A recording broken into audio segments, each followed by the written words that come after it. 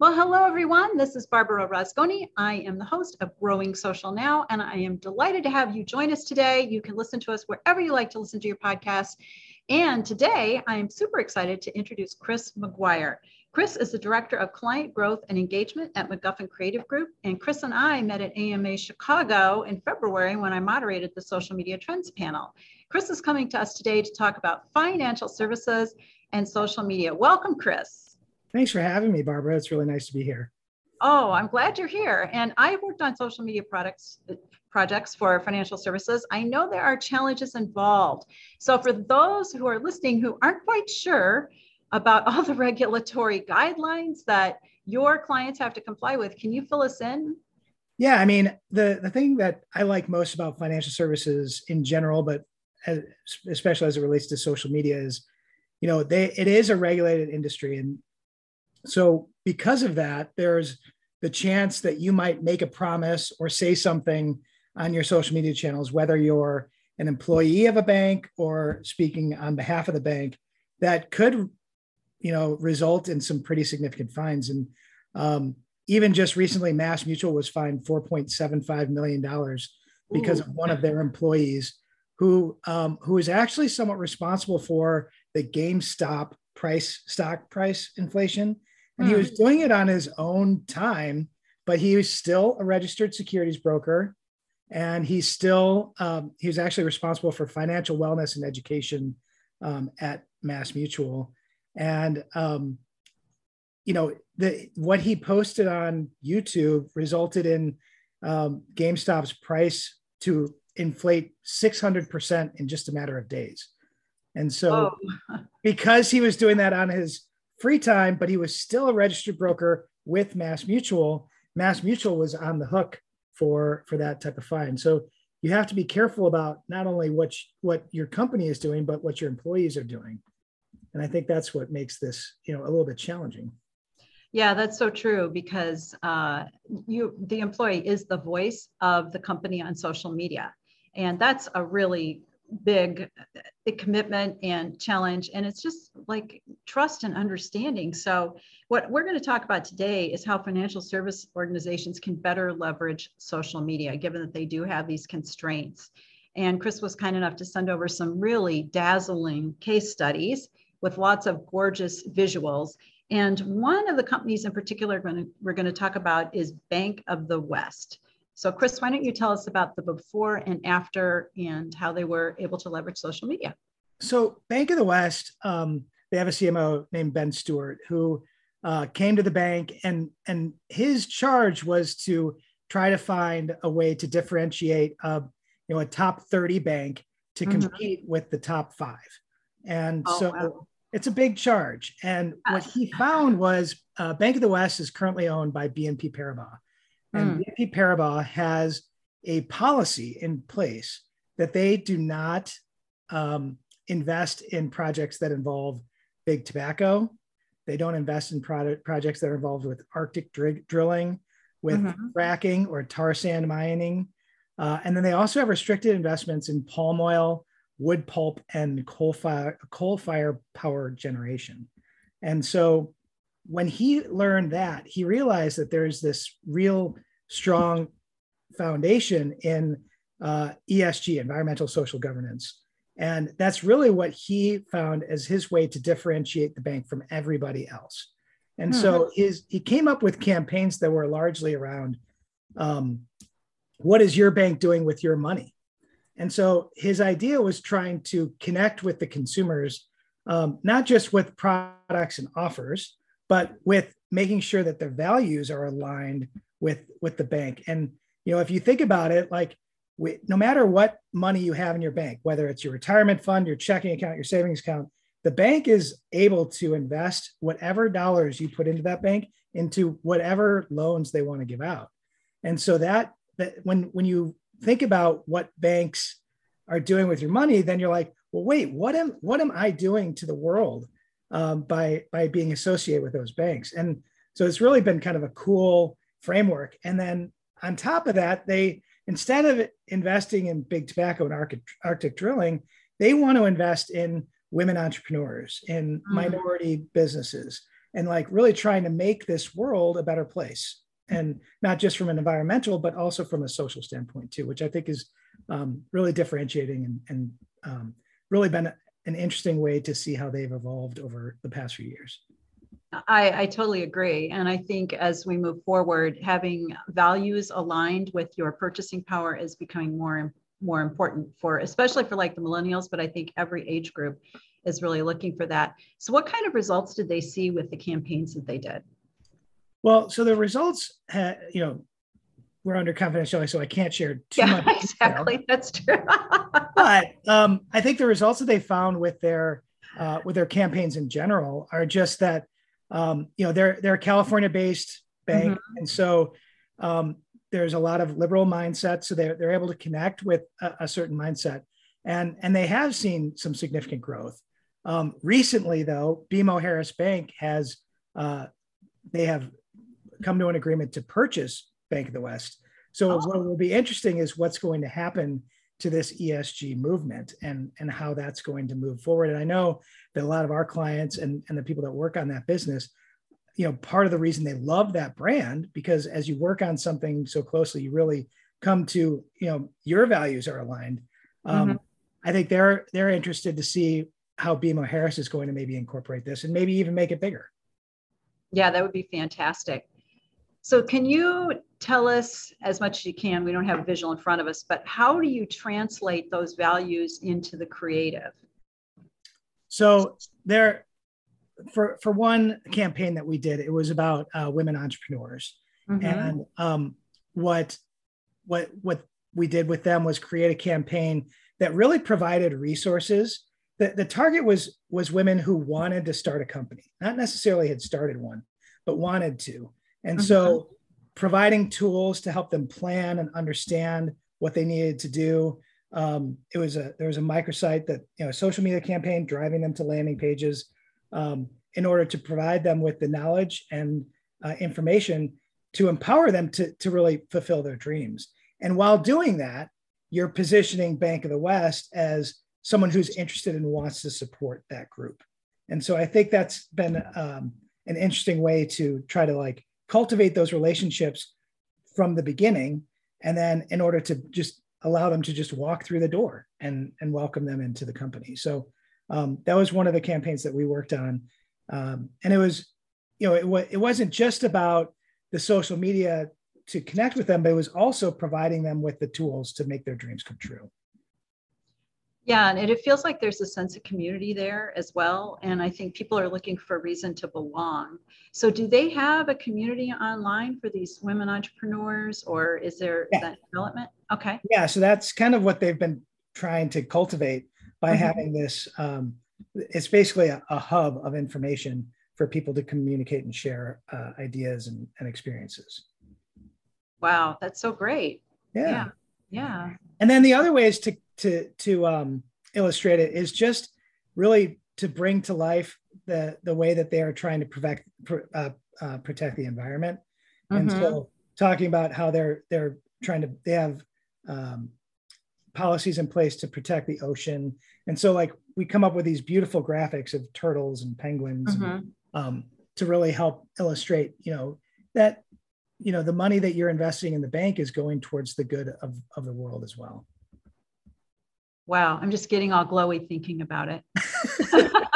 So one thing I noticed in the case studies you sent over is that emotion, and that's what we were just talking about without saying it, plays a big part. Absolutely. So, what would you say emotion's role is in social media, and what type of emotion should you go for or try to go for? Well, you're trying to have an emotion that's either that's going to move somebody. So, mm-hmm. I mean, some of the ads that have been used for Bank of the West are literally of cigarette butts. And so they don't invest in big tobacco. And, mm-hmm. Trying to communicate that, where is your money going to? Is it going to cigarette butts? And, mm-hmm. That has a very, dissonant feeling when you mm-hmm. see those kind of, those ads, very different from the idea of penguins and sea turtles, right? So mm-hmm. I think you're just trying to create differentiation between, the good and the bad. and paint those pictures in a different way. And social media, it's always trying to get a glimpse in just a matter of seconds. You literally have less than 10 seconds to grab someone's attention. And so you have to do that in a way that's somewhat abrupt and in order to connect with those people, either in a good or bad way, but to just grab their attention. So visuals are one way. I also noticed that you do a lot of stats and infographics. And I'm wondering if you could tell us about what's going on with organic versus paid on Facebook and Instagram. Are you seeing any trends for financial services that our listeners should be paying attention to? I don't know if it's just for financial services, but I think really the key is to look at what is working on your organic. And so if you take your initial posts and just see how they're performing, once you see one getting more attraction, more engagement, more views than another one, put some money behind it. Use those as your way to use the organic as your proof to invest in that creative. Because I think that's the way that you're going to get the most bang for your buck, so to speak. Yeah, that's really a good tip. So it's kind of like whatever your audience is already voting on, that's what you should put your money behind. Right, because likely if they're engaging with it, then the people that you're going to, if you can expand that audience further outward, you're going to get more and more engagement, and it's for whatever reason, it's going to work for you. And I actually was listening to some speakers from Meta last night at an event, and they were talking about how their algorithms are so good that they're just through organic, they're going to get you in front of your audience. And I agree with that too, but at the same point, as marketers, we're trying to get it further and faster. And so I think that's why you want to pick which creative you're going to invest in, and really try to push that out as far as you can. Yeah, and I love the way you talked about tying it into landing pages from social media. So what other marketing elements or components do you wrap around, or does your social media drive the audience to? I mean, landing pages is a big piece. And, we've done a lot of work with Business Wire, and a lot of it has been segment focused. And what they're trying to do is really generate leads, which means you need a contact. And through social media alone, it's really hard to get their contact information. But if you can drive them to a landing page to register for a webinar, or to register to download a white paper, or to sign up for an event, then you actually have a contact and a somewhat of a warm lead. They obviously know who you are now, and you have an opportunity to take that relationship further. And so that thought leadership is really, I think, the piece, especially from a business to business standpoint, but also from a consumer standpoint, a little bit different. But you're trying to provide them with information, tease them with the information that they're looking for. What's going to get them excited in order to do an action? We're trying to create behaviors. And then by sending them to a landing page, you can take those investments from social and actually have some metrics, some KPIs that you can evaluate, how well that creative is working for you. How well is that white paper working for you? How well is that webinar? And so just tailoring your content. Yeah, I like what you said, trying to create behaviors. I think that's really good. And what platforms are working for you right now? Are you doing anything with LinkedIn or TikTok or? We haven't been doing much with TikTok. We do a lot with LinkedIn though. Okay. Especially for our B2B clients, it's obviously a pretty natural environment to do that. We also do work on Instagram and Facebook. Most of our clients are financial services and like wealth management firms and healthcare. And so our demographics are more so on, the older social networks than the TikToks of the world. Got it. Yeah, there's so much out there. There really is. And trying to evaluate when to get into that, when to dive into those networks is a tough decision to make, because it's not that TikTok is just kids, because it's not. They're adults, and there's a broad network out there, and it has some great tools to engage with with people.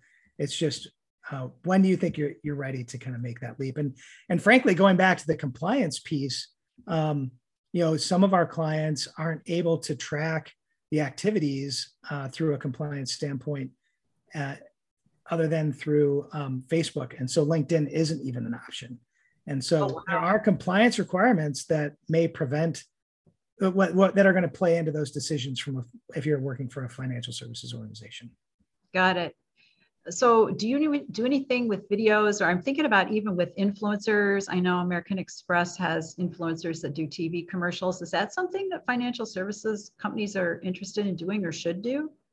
Yeah, I think influencers are definitely an opportunity. The challenge, I think, though, from a wealth management perspective, and we've talked a lot about this recently, is that if you go on TikTok, you're going to find all these influencers who are not registered financial advisors giving advice on, should you get a 15-year mortgage? Should you get a 30-year mortgage? And they're going to provide math for why you should get either one. And the challenge is that most registered financial advisors can't make that advice on social media, because as part of their fiduciary responsibility, they're giving advice specifically to your situation. They're not giving blanket statements about whether a 15-year mortgage or a 30-year mortgage is better for you. And so what's interesting is, like, you've got all these people who, a registered financial advisor would claim is not qualified to be giving that advice, giving advice to people that, people are really interested in. And you know what? A lot of times it's helpful information, but yet the people who really are certified and have the education, the background to give that advice aren't allowed to give that advice as freely. And so it really creates kind of there's an animosity between a financial advisor and these influencers. So to bridge that gap can be a little bit challenging. And at the same time, like, if, say, Northwestern Mutual is going to partner with an influencer and start having them sponsor and share this information, it puts them in somewhat of a bind from a compliance standpoint, because they really need to be able to review and approve whatever is going out. Yeah. I think one of the ways I've seen that work kind of sort of is if a financial services institution sponsors some content, like for businesses, and they have someone who is an influencer in B2B who writes about business tips, but it's completely out of their area. Yeah. So, yeah. Yeah, there's so much. Geez, Chris, I could talk to you all afternoon. There's so much to talk about. But what I do want to talk about is AMA Chicago, American Marketing Association Chicago. And I want to talk about your involvement and why is it important to join organizations like AMA. You're going to be the president-elect. Congratulations. Thank you very much. I'm very excited. Yeah. So what do you recommend that people do when they come upon opportunities like this? Should they join? I've always been a big proponent that if you're going to dedicate your life to a profession, then you should get involved in the associations. And it's not just to have the card that you're a member, but to actually get involved and volunteer and go to the events and make sure that you are really part of that organization. You can't get what you really need out of an organization standing on the sidelines. And so, yeah.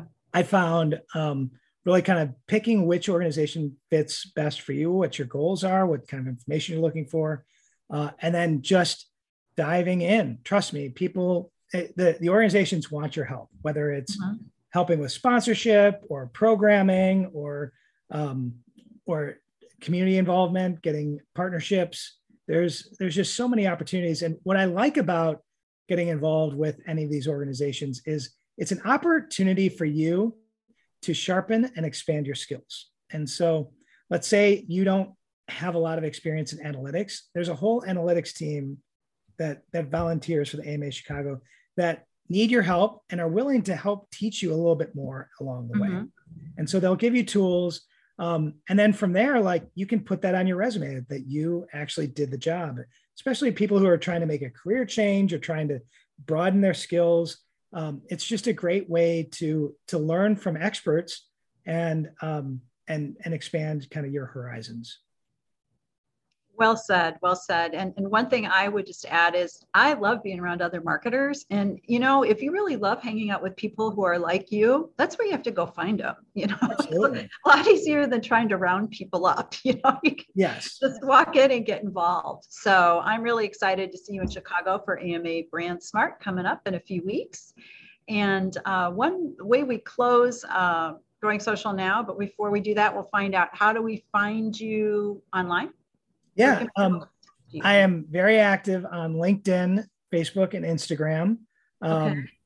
You can look me up, and happy to, in your invitation, say you listen to the podcast. I'm happy to accept your invitation and would love to connect and learn how we can work together.